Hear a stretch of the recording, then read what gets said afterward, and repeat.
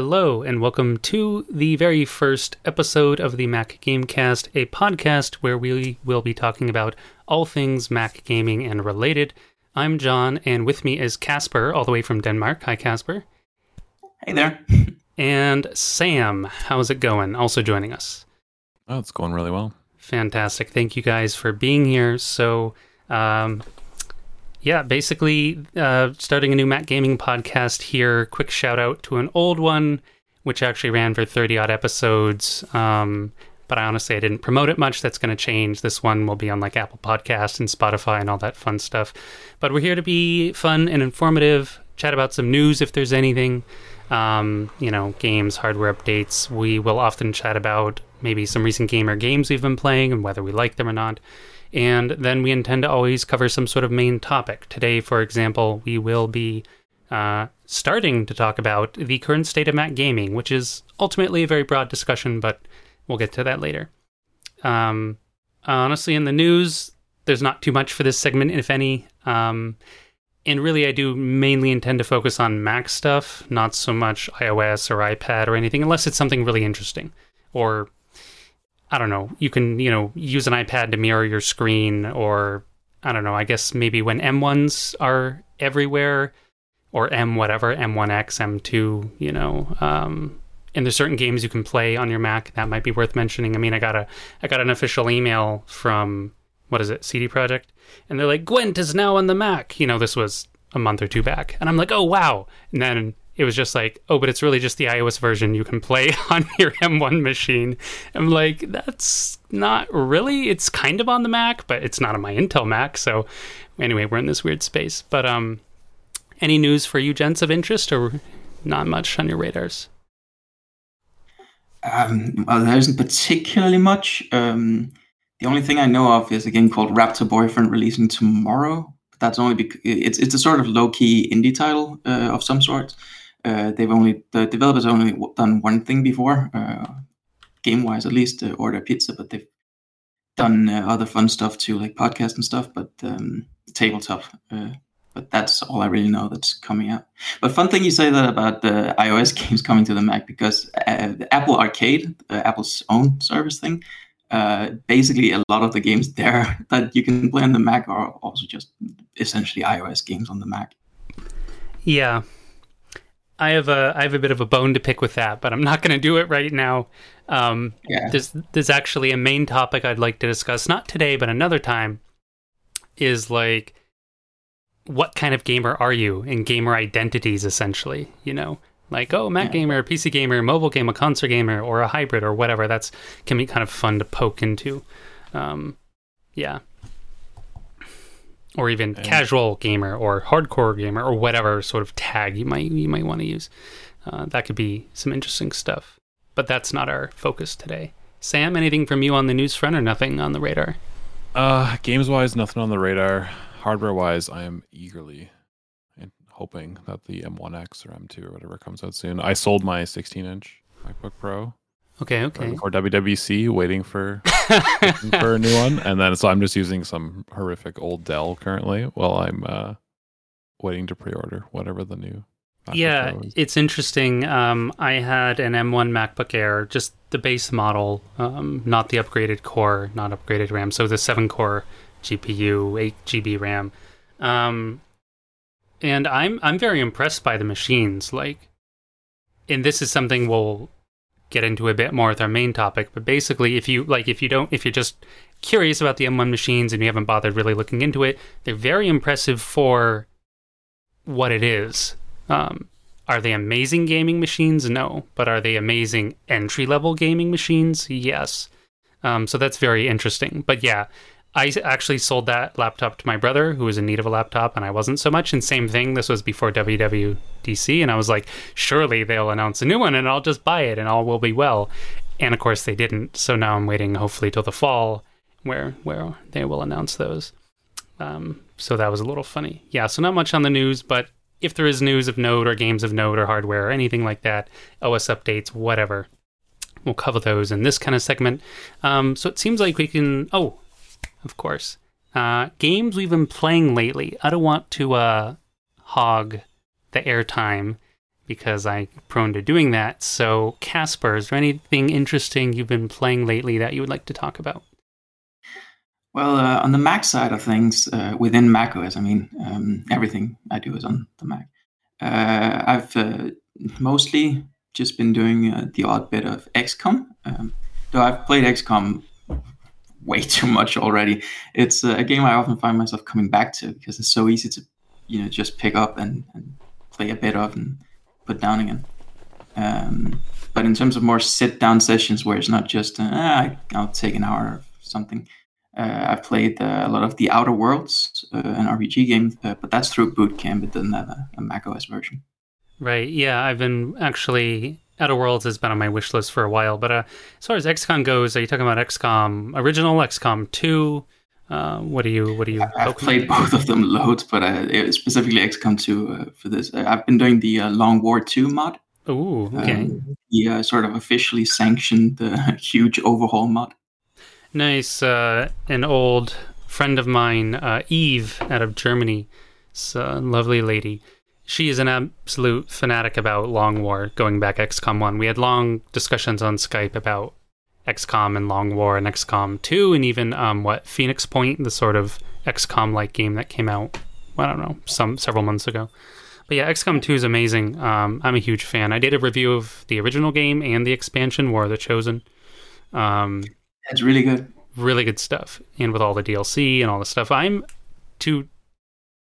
talk about this a little bit. What I really like about both XCOM 1 and XCOM 2 in terms of their expansions is they aren't like separate expansions where you load into like a new map or a new story.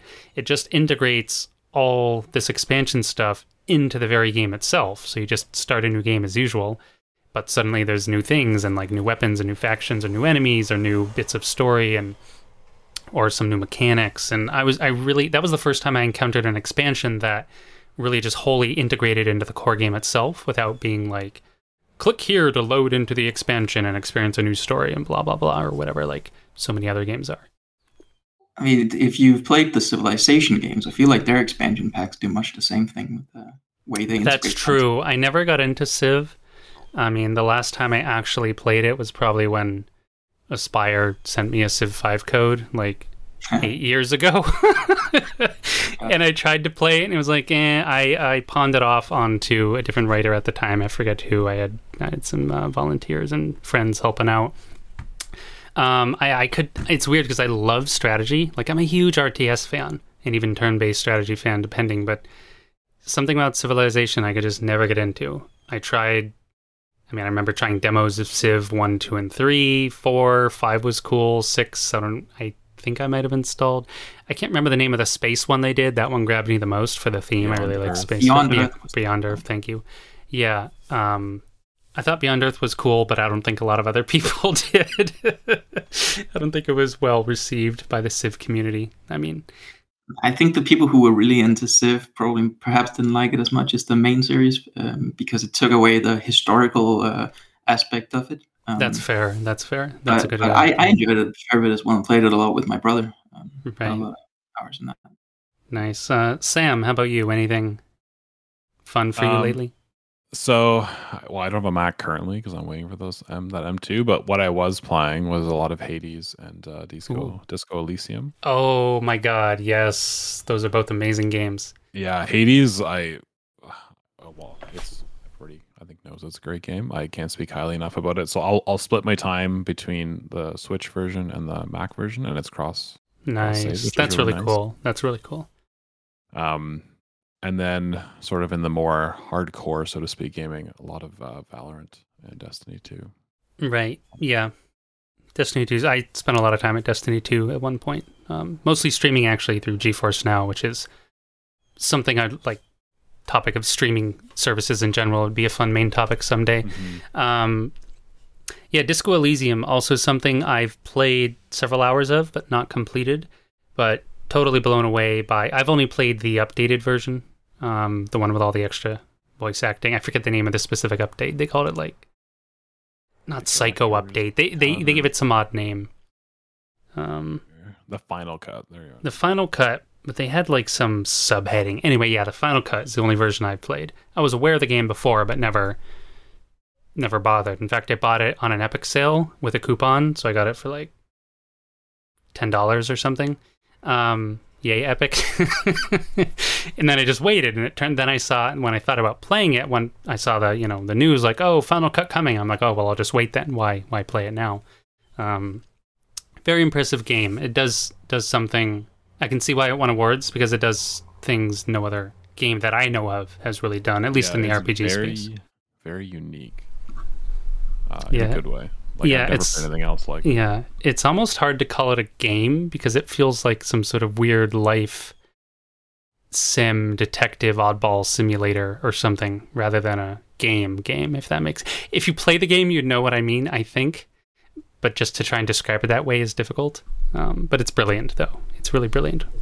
I haven't played it, but it sounds super appealing to me. Yeah, well, if you like, it's very narrative heavy. I mean, you can click by the text, but you really need to like read it or listen to it. So, if obviously there are plenty of gamers who do like narrative, plenty who don't. So, if you do like narrative, I think that's almost a like mandatory requirement to like this game. Although I guess you might say maybe this is a game that could get you to like narrative games if you didn't like other ones, because it's so uniquely presented and so just ridiculously, like, I want to say organic, because a lot of the narration is coming from things like thoughts and impulses and character traits and all this very interesting stuff, which you're largely in charge of. You can, really choose. You can choose your starting character type. Like, I think there's the thinker, the feeler, and I forget what, the brood or something. That's not quite the word they use. But like, if you're the thinker guy, you can see the world in a really abstract way. You can visualize, parts of crime scenes or things that happened, or you have this trait called encyclopedia, which narrates practically everything in the game everywhere, which is hilarious. So if you really want extra, basically flavor text and thoughts, get that encyclopedia trait.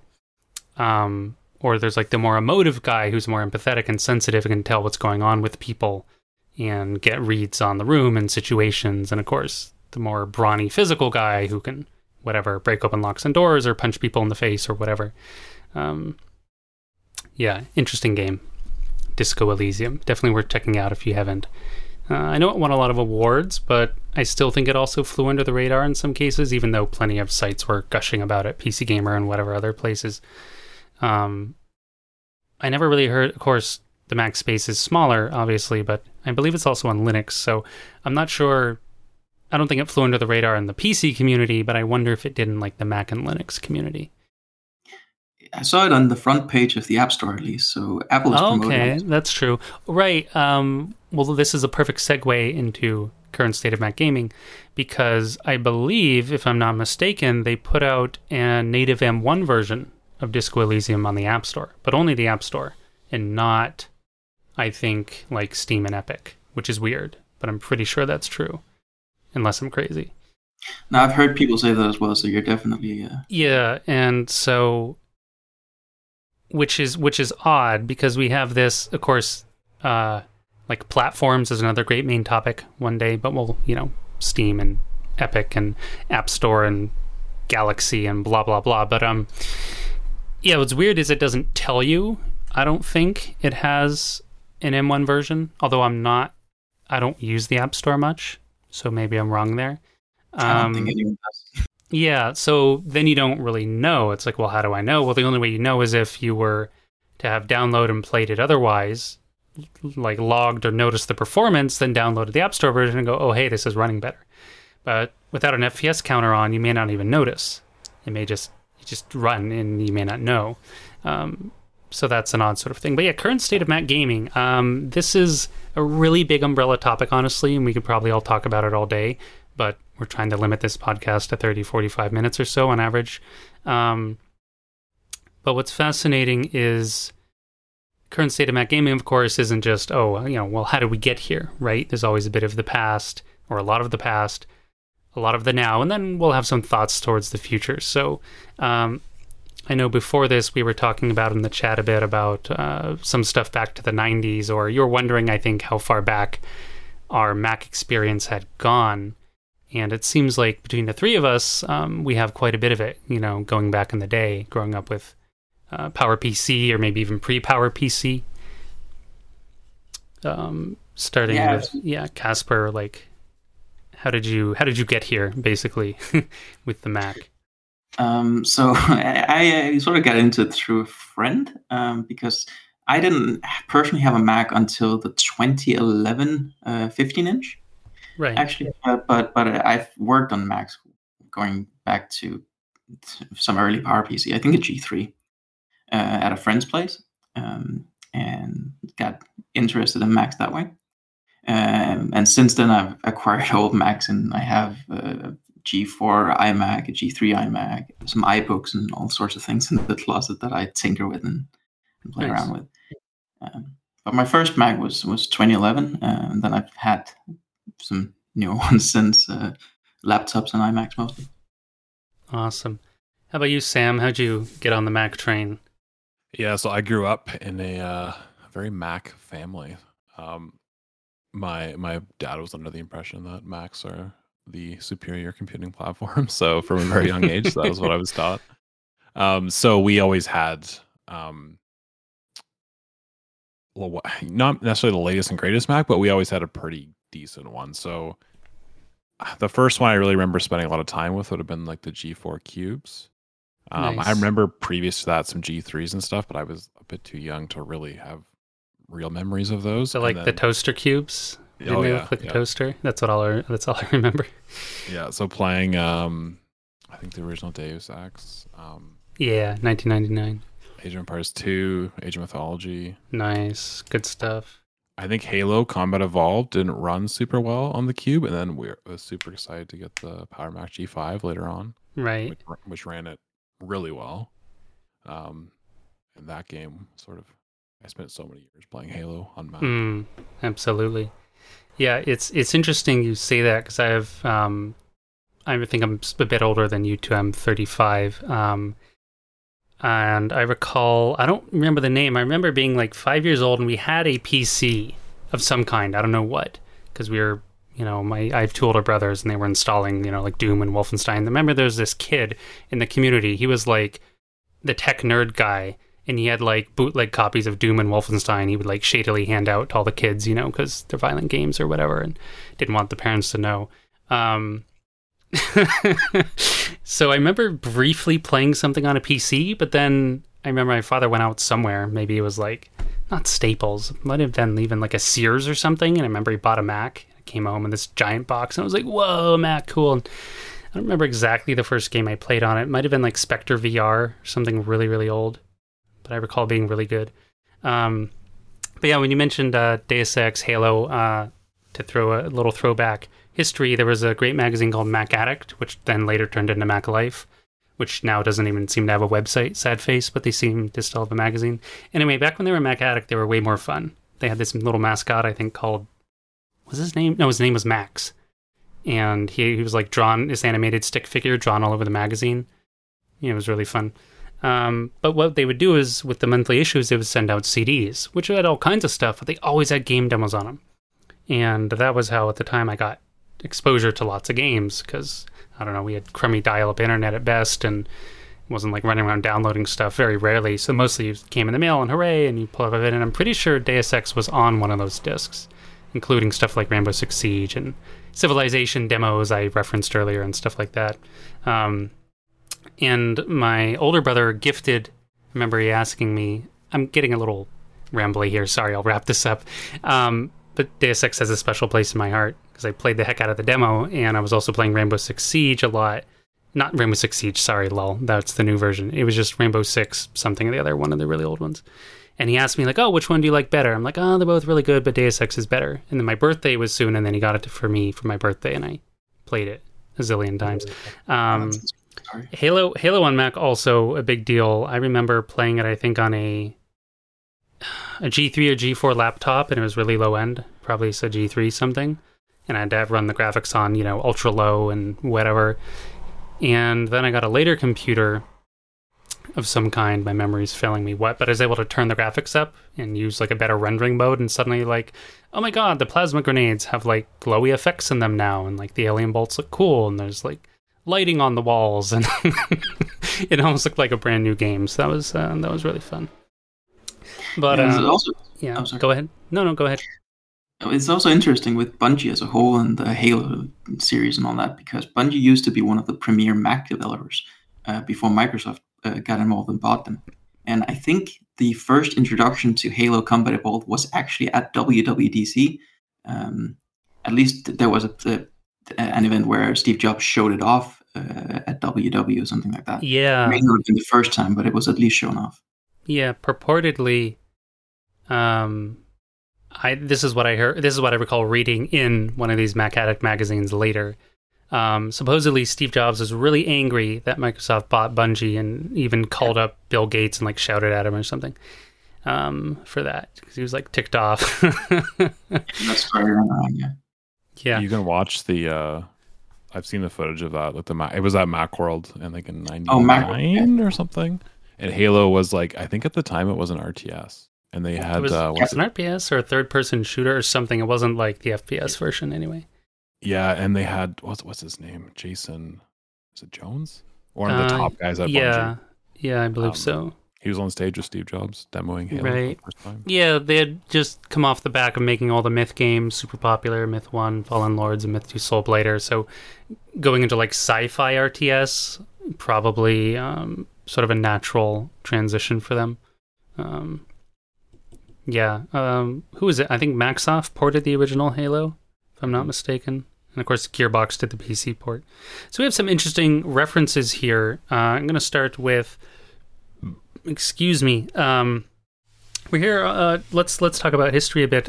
Perhaps starting with Casper, who has some, I think, more techie knowledge than at least me. Maybe not Sam. I don't want to make assumptions. But this isn't. Right now we're in the midst of the Apple Silicon transition, aka M1. Future chips will be M1X or M2, whatever. Who knows?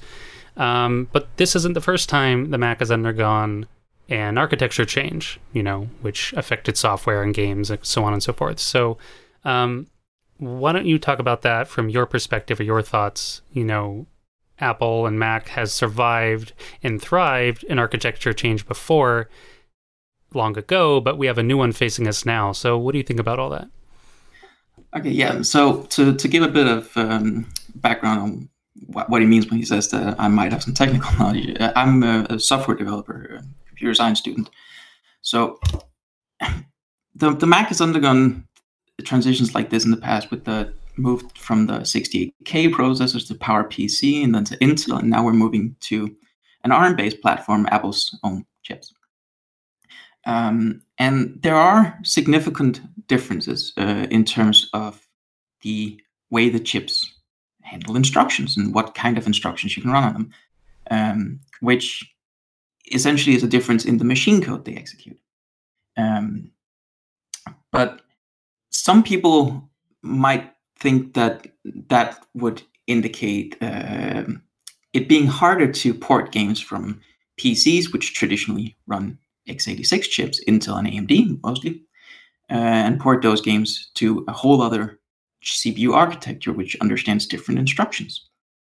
And back in the old days, where a lot of games were written in assembly, which is essentially those CPU instructions written in a human language, but then that each line of that directly correlates to a machine instruction. A lot of programs these days are written in higher level languages where a lot of that CPU instruction level detail is abstracted away. So while the CPU architecture does matter and there are implications there, it's less big of a deal when porting stuff than the rest of the software stack that you interact with.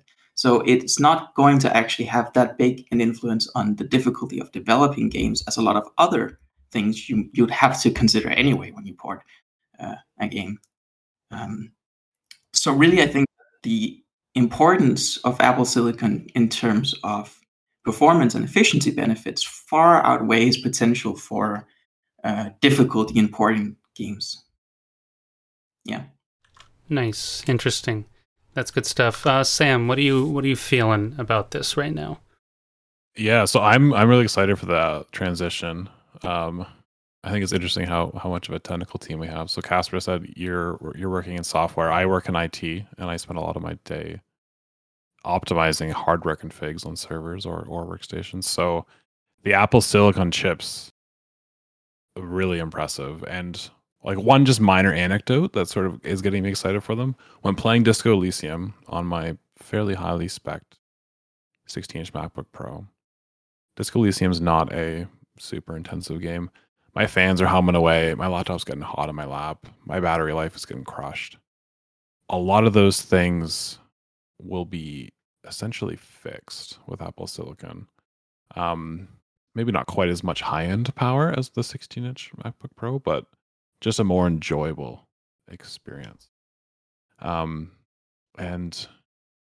I know with the x86 conversation, I know a lot of folks, I'm on the Inside Mac Games forum, a lot of folks are a little bit disappointed with Apple moving away from it, particularly from a Windows sort of compatibility standpoint, but Macs have always needed their own graphics API for a port, so it's been OpenGL or more recently Metal, whereas Windows games, 99.9% of them use DirectX, so you already have to port from DirectX to whatever API the Mac is using.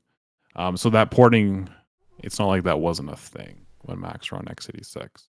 Now, I like that Mac is becoming almost the same platform. Like basically just Apple is becoming a platform.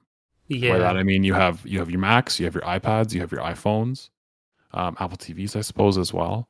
So developers that are coding games and porting them, they can look, instead of maybe as at an iPad port and a Mac port, they can do one port, maybe tweak the UI a little bit to be a little more tailored towards either Mac or iPad.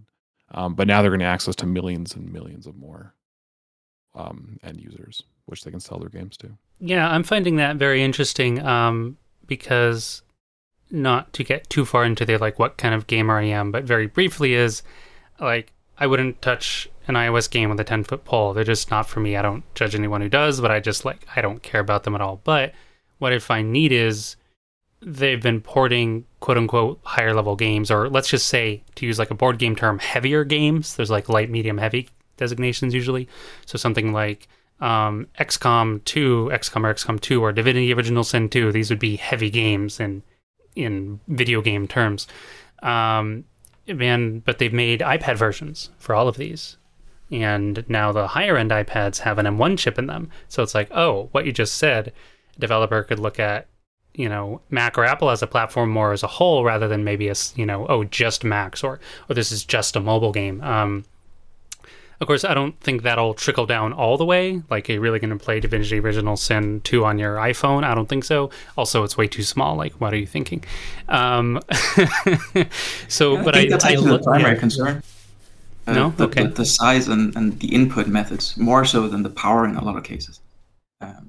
Because you also don't need to push as many pixels necessarily to have a satisfiable experience or high fidelity graphics on a smaller screen. Right. But the input method and the viewing experience and just the experience of playing on a small touchscreen device is very different. And I think that's more of a limiting factor in the kind of games you'd play on the device than power or anything else. Right, that makes sense. I am a fan of that, though. We're in this odd space where let's talk about porting a little bit more. For a long time we've had of course, way back in the day we had MacSoft, and I think there was another Mac, not MacWorks. There was somebody else, a couple people who have gone the way of the dodo. And for quite a long time, since maybe 2004, 2005 or so, we've had Aspire Media, Feral Interactive, Virtual Programming, kind of a distant third, but they were still around. And but these days you're kind of like, guys are kind of ghosts other than Feral, who put out, what was it, Total War Troy last year, I think middle of last year or something, and that was it. For Mac stuff, they've, Aspire and Feral have been doing like iOS and Android stuff lately. I can't blame them, it's a big market, but as a non-mobile gamer and a Mac or PC gamer, I would prefer they do that. But we're also in a weird time where COVID was a thing and still is for a long time.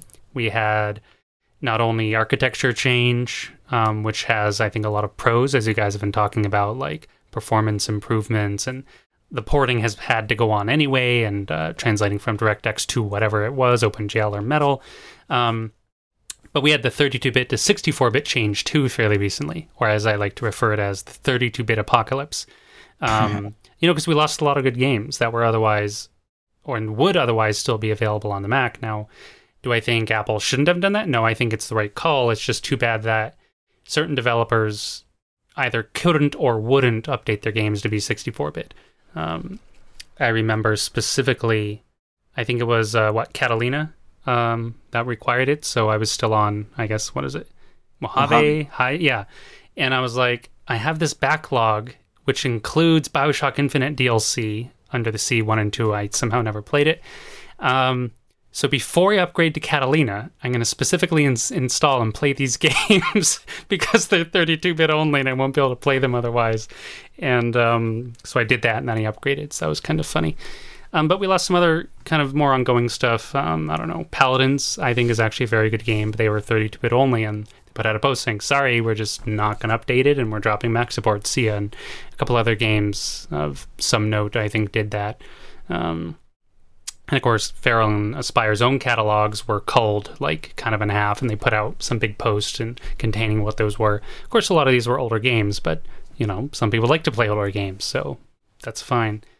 So we've kind of been hitting with, in terms of, like, raw possibility, I think we're at a more exciting time than ever before because of... there was a time when I did game journalism as my main thing for a few years, 2014, 2015, and I spent a lot of time talking with Feral and Aspire and all this stuff. We had at least one or two Feral people on the show before. I don't think I got an Aspire person on here, but I did interview them by text a few, in articles a few times, and they've both cited that one of the most difficult, or possibly even the most difficult thing in porting isn't this technical stuff like APIs or whatever. It's that the average Mac person has a very low-spec machine, right? It's uncommon that they go out and buy the highest possible MacBook Pro or iMac loaded with the best GPU and the best RAM and the best, processor and everything. Most of them had entry-level machines. So they're like, hey, we want to port Total War and Tomb Raider and Dirt 4 and whatever. I don't know. I can't think of the latest Call of Duty, blah, blah, blah. Of course, Aspire never ported the latest Call of Duty, but I'm trying to just give examples. But they had to figure out a way to optimize those games to run on the lowest spec Mac machines because that's where most of their user base was. And to me, that was a shock because as a gamer, I'd always gone out of my way to buy a higher end machine. Not always the highest, although at a point I started working full time and then I could afford it. But maybe not everyone can do that for various reasons, or maybe they don't want to do that. So I was like, oh, that actually makes a lot of sense. And in some cases, I recall, I don't forget the names of the games, but they cited like, oh, we actually would have liked to port X game, but we couldn't because we don't feel we could optimize it enough to run on low-end machines. The reason I'm rambling on about this is because the exciting possibility space is entry-level machines, such as the M1, are now light years better than anything that came before it in the Mac space, like an entry-level Intel MacBook Air versus an M1 MacBook Air is like not even close in terms of the games they can play. These things, shout out to Mr. MacRay, aka Stewie. He does a lot of, on YouTube, he does a lot of this. I did some work with him for a while, but minor self-plug, but really him. He does a lot of good work, and he puts a ton of work into performance testing, and he's done dozens and dozens of games on the M1 and comparisons and all this good stuff. Very extensive list. You can check him out for that, but I helped record some of these games on my lower end M1. I mentioned it was the one without the extra GPU core, lower end RAM. And we found basically it was just practically always being impressed. If there was an issue, it was mostly that it was something through Rosetta, may not run, like launch. But if it would work, it was like, holy moly, this thing can run, Metro Exodus. This thing can run Borderlands 3, albeit at very low settings. Or companies like Larian have gone out of their way to optimize Baldur's Gate 3, now in early access, to run on an M1. Sure, it's running at like low, medium settings, 30 FPS, but it's still running a AAA game, on an entry-level machine, and it's running it okay. Now, again, this kind of goes back to what kind of gamer you are, right? If you're like, it's always got to be 1080p, ultra 60 FPS, well, okay. Mac gamers, I don't think are used to that. But the possibility space, I mean, is the entry-level machines are becoming so good. The future machines, I'm just imagining an M1 machine times 2, times 3, times 4, the performance of that. Like, wow, we're getting somewhere very interesting. And I agree entirely. It's if I were targeting higher end games, I've made some small things that didn't require anything just for fun. But if I were trying to make a higher end game, and I knew that the majority of the market were sitting on Intel UHD 650 or 615 or whatever it was the Intel MacBook Air had, you wouldn't even bother with that market. Like if 80% of that platform had UHD 615 or whatever that Intel GPU was, you knew you could never hit that, even if you tried, right? Yeah. So I can understand it when they say that was the biggest limiting factor in not porting things. Yeah, and it's gotta be painful. I was thinking back. I had some conversations with some older PC gamers, and they talked about when PC gaming, like, quote, died for a little while. This would be like, what is it, the early 2000s, sort of before Steam, but like kind of when physical media was dying out. And a big reason they attributed that was around the time that UHD, Intel Integrated Graphics, came out. And nothing against Intel, but previous to that, your family PC had at least a low-end NVIDIA or ATI or AMD graphics card, and you could run anything. Maybe it was at 20 FPS, maybe it was at 30 at all low, but you could run it. When that first gen Intel integrated stuff came out, you were running, people would expect to buy games. It'd run at like literally 4 FPS and be totally unplayable. And that's when you saw kind of a huge market shift away from sort of normal people who wouldn't call themselves PC gamers, but they just didn't buy games on PC. They moved to console. Right. This PC gaming obviously is live and well today. It's changed quite a bit, but there's sort of been a death of the entry-level family PC can run a game.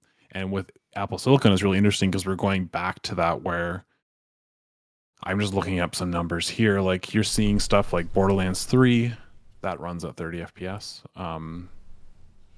What is it, Deus Ex? About 30 FPS as well. This is at 1080p medium-ish settings. Metro Exodus, like Shadow of the Tomb Raider, all these games are playable on like a base MacBook Air, MacBook Pro, where previously that would require a 27-inch iMac or maybe a 15-inch MacBook Pro or a Mac Pro, which are much, much, much more expensive. And also market share-wise, just like fractions of the market share. Absolutely.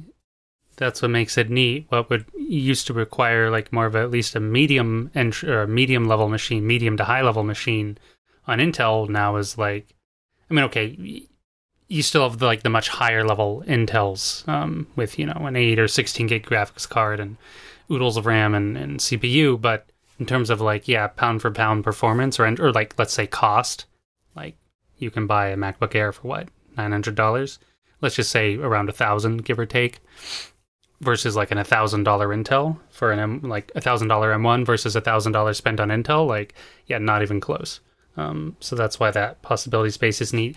On the flip side, not to be too discouraging, but in the actual space of now, I think we're more or less at the worst time we've ever been in Mac gaming, and I refer to that mostly in terms of just ports and releases. Aspire's kind of ghosted us, so they got bought out by some company. I forget which, Saber Interactive or something. Yeah, great for them probably, but I mean, I don't even know. They don't even really It's funny. I just went to their website the other day, which I do every now and then. And even if you go to their main page of about us and what we do, and they're like, here's the platforms we port to. Mac isn't even first. It's like the 5th or 6th one down. You have to scroll way down to see it. They have a bunch of others up front first, and I'm like, come on, guys. The Macs you're starting, shouldn't it be it's where you got started back in whatever, 04? Shouldn't you have that up front at least? A little respect. Anyway, that kind of ticked me off. But Aspire's done a lot of great work for the Mac in the past. Whether they do or not continue anything in the future, who knows? But I'm still happy, they've done a lot before, so good for them. virtual programming's ghosted long ago, well before any sort of, silicon change. I think the last thing they did was they helped port The Witcher 2 back in like I don't even know when. A long ass time ago. And they put out some random racing game, not Dirt, it was called like Gravel, I want to say. And like that was it. So I don't know what they were doing. Feral, we know. Who did Cider, right? Virtual I'll loop back to that in just a sec. Feral has promised Total War Warhammer 3, which I'm a huge fan of in general. Of course, that's not till the end of this year, and it may even bleed over into early 2022. So we know Feral's around, but they're kind of doing a lot of mobile stuff these days, iOS, Android. So we'll see what they get up to. Cider is very interesting. That was a company called Trans Gaming that officially used that. And funny enough, they had just announced, this was probably back 2015 or so, roughly, and they had just announced their Cider wrapper would be capable of utilizing DirectX 12, or DirectX 11, which of course previously it was only using DX9, which, if you understand from PC gaming terms, is a pretty big deal. Basically it would allow them to port and use through Cider all kinds of just basically newer, better games, rather than sort of somewhat older ones. And I was like, whoa, that's amazing, that's really cool. And then very shortly thereafter, NVIDIA bought them. Just straight up bought the company. And I'm like, cool, they're going to like do more stuff, or NVIDIA's getting into the Mac space, like that's wild. When Cider was first announced, I don't know, way back, EA came in pretty big. They put out a whole bunch of their games at the time, Electronic Arts, EA, a bunch of racing stuff and this and that, and Prince of Persia, and none of them ran very well up front. In fact, they ran horribly. But the tech became really good later. It's bootleg, and I don't want to promote that, but people were taking the Cider wrapper and just throwing games in it, like Skyrim and whatever. Okay, this is back in like 2012, 2011. And they were running flawlessly. No bugs, no crashes, no keyboard problems. So it means they could have easily done it. It's just a matter of the licensing. And I've heard that before as well in talking to various developer, like porting houses, like either a company has to approach them and say, hey, like port a game and we'll pay you, or they have to go out of their way to say, hey, we want to port your game, Call of Duty or whatever. And they're like, all right, we'll pay up. And the licensing fees, and this is what, as far as I understand, why I play a lot of FPS, why new Call of Duties never hit the Mac from Aspire. They ported Modern Warfare 2, Modern Warfare 3, Call of Duty Black Ops 1, and of course all the previous old World War II ones way back in the day.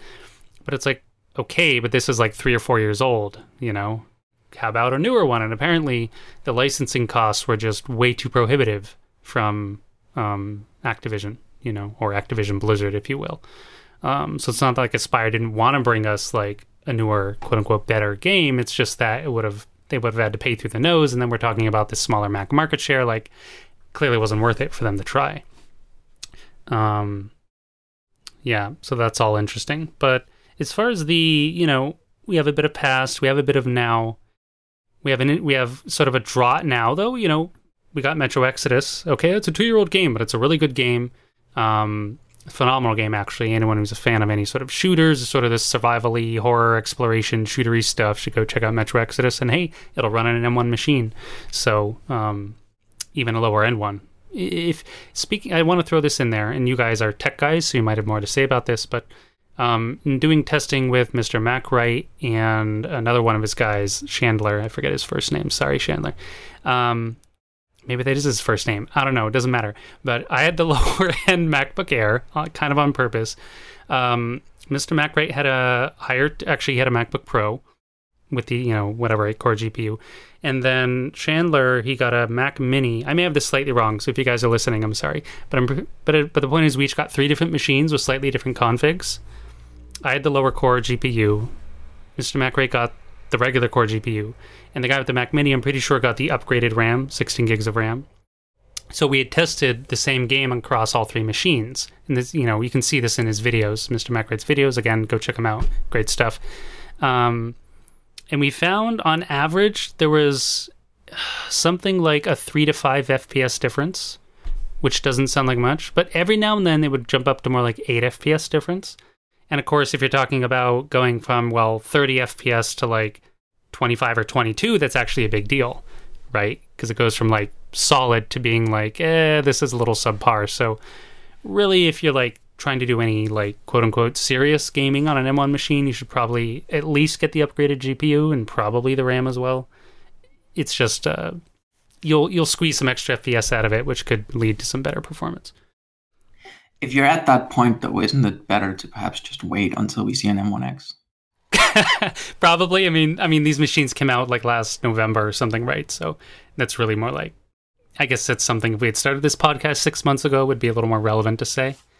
But yes, it's probably irresponsible to recommend you buy like a pimped out M1 machine now when perhaps in a few months we'll see new ones.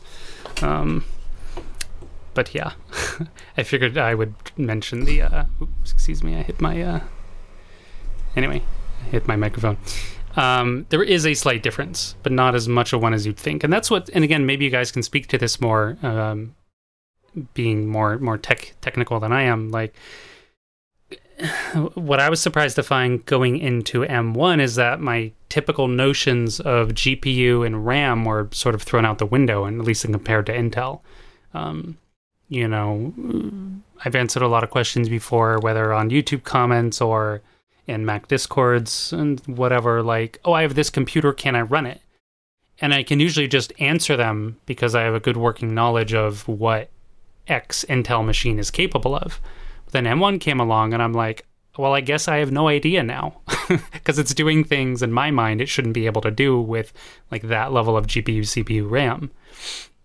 So I found that very interesting. And is that just like a matter of optimization?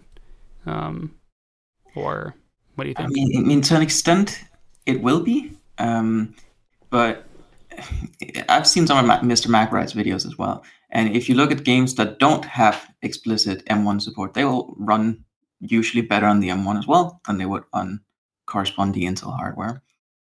At least if we look at like wattage and price levels. Corresponding in terms of hardware performance is, of course, a bit variable, I guess. But there's things to it about so the GPU in M1 chips is a tile-based deferred renderer. Now, that's a lot of words that might not mean anything to some folk, but the efficiency advantage to that is that in terms of memory bandwidth, it'll be a lot less hungry. So when you attach it to system memory or unified memory or whatever you want to call it, it's not going to need as big of a pool of its own VRAM speed, so to speak, to get it through, right? It'll have some cache for really close data locality on the GPU, but it won't need the same transfer rate on the larger assets as you might with a classic immediate mode rendering GPU, which is basically every other GPU you'd find in a laptop or desktop. So that's one huge advantage to the GPU system on M1, because a lot of the time, especially on integrated graphics, you will be bottlenecked by the memory transfer. Yeah, I grokked most of that. The unified memory thing, I believe, is what I thought was cool, but I didn't really know, like, when it was first announced, like, cool, but will this be better? Will this be worse? The numbers are lower than I'm used to seeing from, like, quote-unquote higher-end Intel, you know, and that's what, again, makes me so excited about the possibility space of what Apple's doing. So what do you think, Sam, in terms of, you know, what we're halfway through 2021, Apple, the Silicon transition still going on. Is it your impression or notion or hope, whatever you want to call it, that developers might take Macs more seriously for gaming because of these, you know, Silicon performance improvements, or, you know, in the next 6 to 12 months, basically, or near future? What do you think? Yeah, so I'm really hoping that's the case. Like, so leading up to this point, like I might say like I think they came out in November or something, or September of 2020. Yeah. The month before the Apple Silicon stuff was revealed, that was probably like some of the worst times for Mac gaming, just because we had no future and the present seemed pretty lame. But now that we have this sort of vision from Apple, and by vision I mean the 32-bit apocalypse is over, and it sucks that those games are gone. But Apple has transitioned to 64-bit. They've transitioned to Metal. OpenGL is pretty much gone, I think, in newer OSs. And they've transitioned or transitioning to Apple Silicon. So basically, they've set the board for this really compelling platform that has this huge base, but it also has basically a very modern framework that's not being held back by some old legacy. Like Apple in the back in the day was pretty bad for having a really ancient OpenGL version.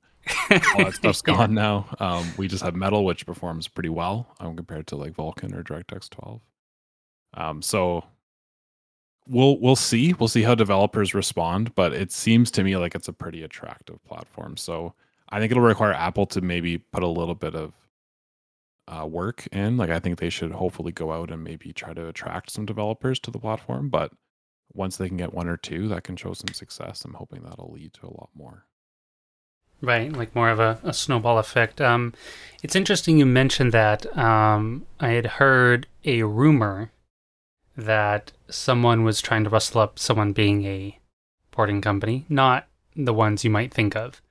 And in fact, it was one I'd never heard of before, but I can't name names. Someone's trying to rustle up support from Apple to port Cyberpunk 2077. Not for an M1, but for next year to show off like, whatever, an M2 chip or something that's like 32 or 64 core GPU, by the time they get there. But then there was all this backlash with the game over its, unfinished state and bugs and this and that. And I think the idea was dropped and then they like made some bad PR moves and it was just like their stock dropped like 30-40%. They meaning CD Projekt Red, who put out the game, and the whole thing was just kind of a fiasco. I mean, the game sold like 12 million copies, so obviously it's financially successful, but like the public like opinion or perception of the game, and it got yanked from like the Sony store for being buggy. Like it was just, the whole thing was a mess, and I think it was dropped. But it seems there is some effort there from some folks to try and garner support from Apple. I mean, Apple back in the day used to have game trailers all over their website, and they'd feature like curated game guides and tips and tricks for new games. And there was a time that went on, and then of course they dropped it and actually sold the Twitter handle, and Virtual Programming bought it, like the Mac Gamer Twitter handle or Apple Gamer or something. I forget what it was. Random bit of trivia. Virtual Programming bought the macgamer.com domain and the Twitter handle and proceeded to do nothing with it. GG. I'm salty about this because I tried to buy it from them and they wouldn't let me a long time ago. The macgamer.com domain primarily, because obviously who gets a great domain. Okay, but what's interesting here, we'll wrap this up in terms of this, but this, like I mentioned, this is an umbrella topic with a lot of interesting subtopics or related topics we can save for future podcasts. But I was looking up something, I was curious. So Mac market share is roughly 15-16%, supposedly, if you can trust whatever surveys there are. And so I was thinking about that. Okay, we have 15%, let's just call it 15% to keep it even, of the market.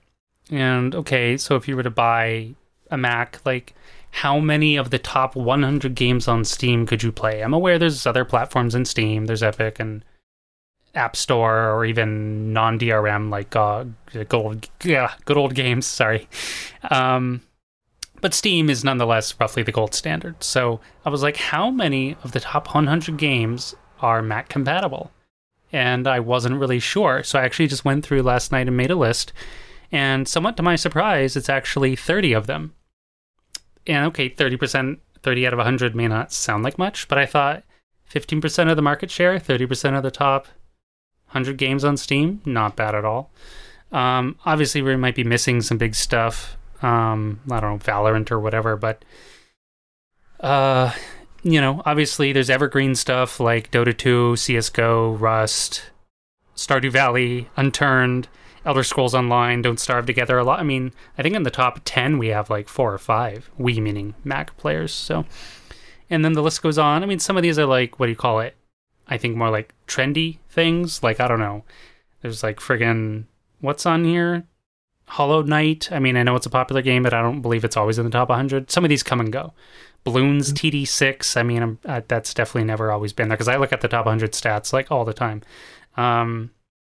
There's some random new game that's basically like whatever new spin-off of Minecraft called Muck. Literally called Muck, M-U-C-K. But then there's stuff that's just always here. I mean, maybe you guys can explain to me why people love simulator games like Euro Truck Simulator 2, American Truck Simulator, and Farming Simulator 19. I don't get it, but people love them. I mean, I've played Euro Truck Sim some hours, maybe 30. And mostly it's just because if I want to listen to a podcast, but I want to do something else while I do it, it's very chill just to drive a truck around. I guess I do a fair amount of driving just in general for some work things and some like family friend things. So I'm like, oh, I don't want to sit down and do like more driving, like simulated driving anyway. Yeah, I mean, for me, it's very much a game I only use while I do other stuff and not just on its own podcast. Right, it's not like a gaming experience. Of course, there's some hot new stuff on the list like Hades, more quote unquote evergreen stuff that's always around like Stellaris, Cities Skyline, Civilization 5 and 6, obviously. Newish stuff. Crusader Kings 3 came out. Shout out to who is it? Paradox Interactive, I believe. They always seem to put out Mac versions of their stuff. Crusader Kings 3, Borderlands 3, which the Steam version doesn't have a Mac, version, which is weird. It's only on the Epic Store. I always hate when they do that. I mean, there's probably licensing or some other reason for it, but it's annoying when a game exists for macOS, and maybe you even bought the version of any given store, and then they don't have the Mac version. Yeah, there's a weird amount of that going on right now. For example, on the reverse, Epic has the Borderlands 3 Mac version, ported in-house by Gearbox, which is interesting. So I'm going to segue a little bit back for some history. Like, I've long planned a series like Mac gaming history stuff. Of course, there's, I think Richard Moss did a whole book, like The Secret History of Mac Gaming, Kickstarter project, very good, but it would be more almost like, I guess, to sound, what's the word? Pompous. It'd be like kind of my history of Mac gaming, but also with like fun details. So Feral Interactive ported Borderlands 1 back in like 2012, I want to say, maybe earlier. No, I think it was like 2010 because Borderlands 1 was 2009 on PC. But the fun thing was it was the very first game ported to Mac using the Unreal Engine 3. That was a cool bit of trivia. But then, of course, I actually got, what do you call it? Like an alpha copy mailed to me from the UK by them. I was actually like doing that back then was my job, and I had NDAs with them and all that fun stuff. But I still have that CD. I saved it. I have a Borderlands 1 copy on disc from Feral. That's cool.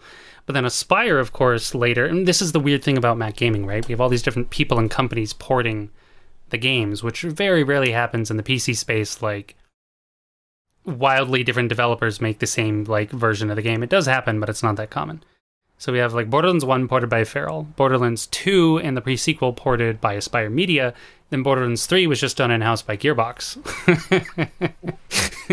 So it's like, okay, I guess. Different stuff going on there. Yeah, that's actually quite interesting because while I love Feral and I love what Aspire did with Mac releases in the past, and I don't know if they're going to continue with that as you've suggested or said that about their website and all that, but I love all those porting companies. But I kind of want a future where more Mac games will be done in-house, and I kind of expect that to be the case as well. Because at least if we look at more indie titles, a lot of those are just done in-house. And I mean, of course, they also don't have the resource to go and say, hey, Feral, will you make this for us or whatever, a lot of the time. But I think it's often possible to do without too much fuss when the engines have Mac support, right? And Unity has Mac support natively. Unreal has Mac support natively. I can't think of other big engines right now, but a lot of them do, right? Yes. So it's probably not going to be too much effort if a lot of developers just want to do their own Mac versions. Yeah, that's my hope as well. And like talking of Asper a little bit, I think I think they're gone in terms of like a Mac porting house. So like it's been funny because I listen to a lot of other gaming podcasts with other platforms as well, and I keep hearing Aspire get brought up, and I've known of Aspire for, I think most Mac people have heard of them for decades, but outside of Mac gaming, they have never been mentioned ever until very recently. So they recently got bought by Saber Interactive, who's like this massive gaming conglomerate who kind of is rising from the ashes of THQ, which is a big publisher that went bankrupt a couple of years ago. So Saber Interactive also owns like 4A Games, who did Metro, and they own a ton of studios. And the recent rumors is that they're porting the new Jedi Knight game, or not Jedi. Oh yeah, I'm totally blanking on. I know exactly what you mean. You know, you're the new Padawan kid running around doing adventure-y things. It's like the Star Wars RPG. Why am I blanking on the name? Yeah, I want to say Outcast. That's obviously wrong. It's like okay, now I gotta look it up. Something Order, Fallen Order. Right. That's Jedi Fallen Order. I think that's an EA game. But yeah, by Respawn. But they Aspire ported it to iOS. People. Oh, you mean Knights of the Old Republic? Yeah, sorry. I was going to say, listeners are going to be like Fallen insane right now listening to me. I was like, holy crap, how'd they port Fallen Order to iOS? So the rumor is they're doing a new Knights of the Old Republic. Right, yeah. That's pretty like credential. Like that seems to be a done deal. So I think they're gone, which is good for them. I'm sure they got a ton of money. They kind of made their they grew up on Mac, and now they're sort of hitting the big leagues, I mean, I don't want to throw Aspire on. I may sound bitter because I am, like, in one sense mad at them, but also grateful for what they've done. And it's possible, it's true actually, if you look at Aspire is hiring for all sorts of game developer positions. I don't even know if it's on their website. It might be one of those, like, it might be somewhere else, but I recall seeing a whole bunch of job listings somewhere, you know, like AI developer and level designer and blah blah, all that stuff. Of course, it would be cool. We just mentioned we should wrap this up, but we'll end shortly. I mean, we saw Borderlands 3, pretty big deal, ported in-house. We saw Metro Exodus ported in-house. So, older title, but still really great. Dying Light ported in-house. Now, these all took some time. Metro Exodus, 2 years later. I think Dying Light was like a year later. Borderlands 3 took them like 2 or 3 months, so that was fairly quick. Which also leads me to the question, okay, we have Dying Light 2 coming out this November, or December, for PC and console, blah, blah, blah. So I'm like, okay, sometime 2022, maybe we'll see a Mac version. That'd be cool. Next year, we're getting a Borderlands game spinoff, Wonderlands, Tiny Tina's Wonderlands. Like, will they port that in-house? We don't really know. So it's like, for me, the biggest thing right now in the current state of Mac gaming is the uncertainty. The future has like a very promising foundation, like you were talking about, Sam. Apple's built this great platform, or Apple almost is the platform now rather than Mac in a sense, or at least it's moving in that direction. So it's just more a matter of not knowing. Like, you're a console gamer, you know stuff's coming down the pipe. You're a PC gamer, you just know stuff's pretty much, other than the few, console exclusives, I think those are stupid, but whatever. More or less, pretty much everything comes to PC. Even then, it seems like a year later they port like the big exclusives over anyway. Like, crap, I'm blanking on names right now. I usually keep up on this stuff. Even Sony's been starting to port their games over to PC, and they're just like the place. Yes, thank you. That was the one I was thinking of. all that stuff. So it's like, will the Mac ever achieve true parity? I doubt it, but will it like get more like kind of back more in, you could say, the heyday of Mac gaming where we got lots of big releases all the time? It's not impossible. No one can say it's impossible. You might be able to say it's not likely, but I still think it's very possible, and we're moving in an enticing direction, like Casper and both you, Sam, were talking about earlier. Like, it's possibly easier, and it's more attractive. The hardware is becoming more attractive, and let's end on this, because this is cool. I just found this somewhere. I don't remember where it was. Could have been Reddit or a Discord. Mr. MacRed has a Discord filled with kind of random stuff, but anyway, not criticizing a Discord, it's just true. It was a website I'm actually not familiar with called Tom's Guide. This was 5 days ago, maybe 6 days ago, and it was something about technological awards for 2021. And there's this and that, but included is the M1 chip. The M1 chip. And very specifically, they seem to have gotten a quote from Apple. So I'm going to end with this. So who's this fellow? His name is Bob Borchers, VP, Worldwide Product Marketing for Apple. Apple sees big things ahead for Apple Silicon, both in terms of achieving new designs and perhaps appealing to the most demanding audience of all, gamers. After all, many of the engineers building Apple's chips are gamers themselves. This is just the author article writing. Then this is in quotes. So someone from Apple, I think it's this Bob guy. No, it's someone named Millet. Sorry, I don't know who that is. Someone from Apple, though. And I quote, "Of course, you can imagine the pride of some of the GPU folks and imagining, hey, wouldn't it be great if it hits a broader set of those really intense gamers," said Millet. "It's a natural place for us to be looking, to be working closely with our metal team and our developer team. We love the challenge." End quote. That's really promising. Yes. I actually thought this whole discussion would be a lot more of a downer in my mind. Perhaps I think because I was down, but then the more I thought about it and talked about it, I realized there's actually all this really exciting stuff. So this was not even a week ago, some sort of quote from some Apple guys from Tom's Guide. Sorry, I don't know who Tom's Guide is, but it's something notable, I guess, so they wouldn't be able to get quotes from Apple. I certainly can't get quotes from Apple, though it'd be cool if one day we could. Yeah, so it's very promising. Apple themselves are, seems to be circling back around, like, oh, hey, like, of course, this is something perhaps we can talk about on the next podcast, but like, okay, but what kind of gaming? Are we talking Apple Arcade or no? They did say intense games, which doesn't mean Apple Arcade and iOS and whatever. It means higher end stuff. So that's it from me, gents. Any final thoughts you want to drop, Casper?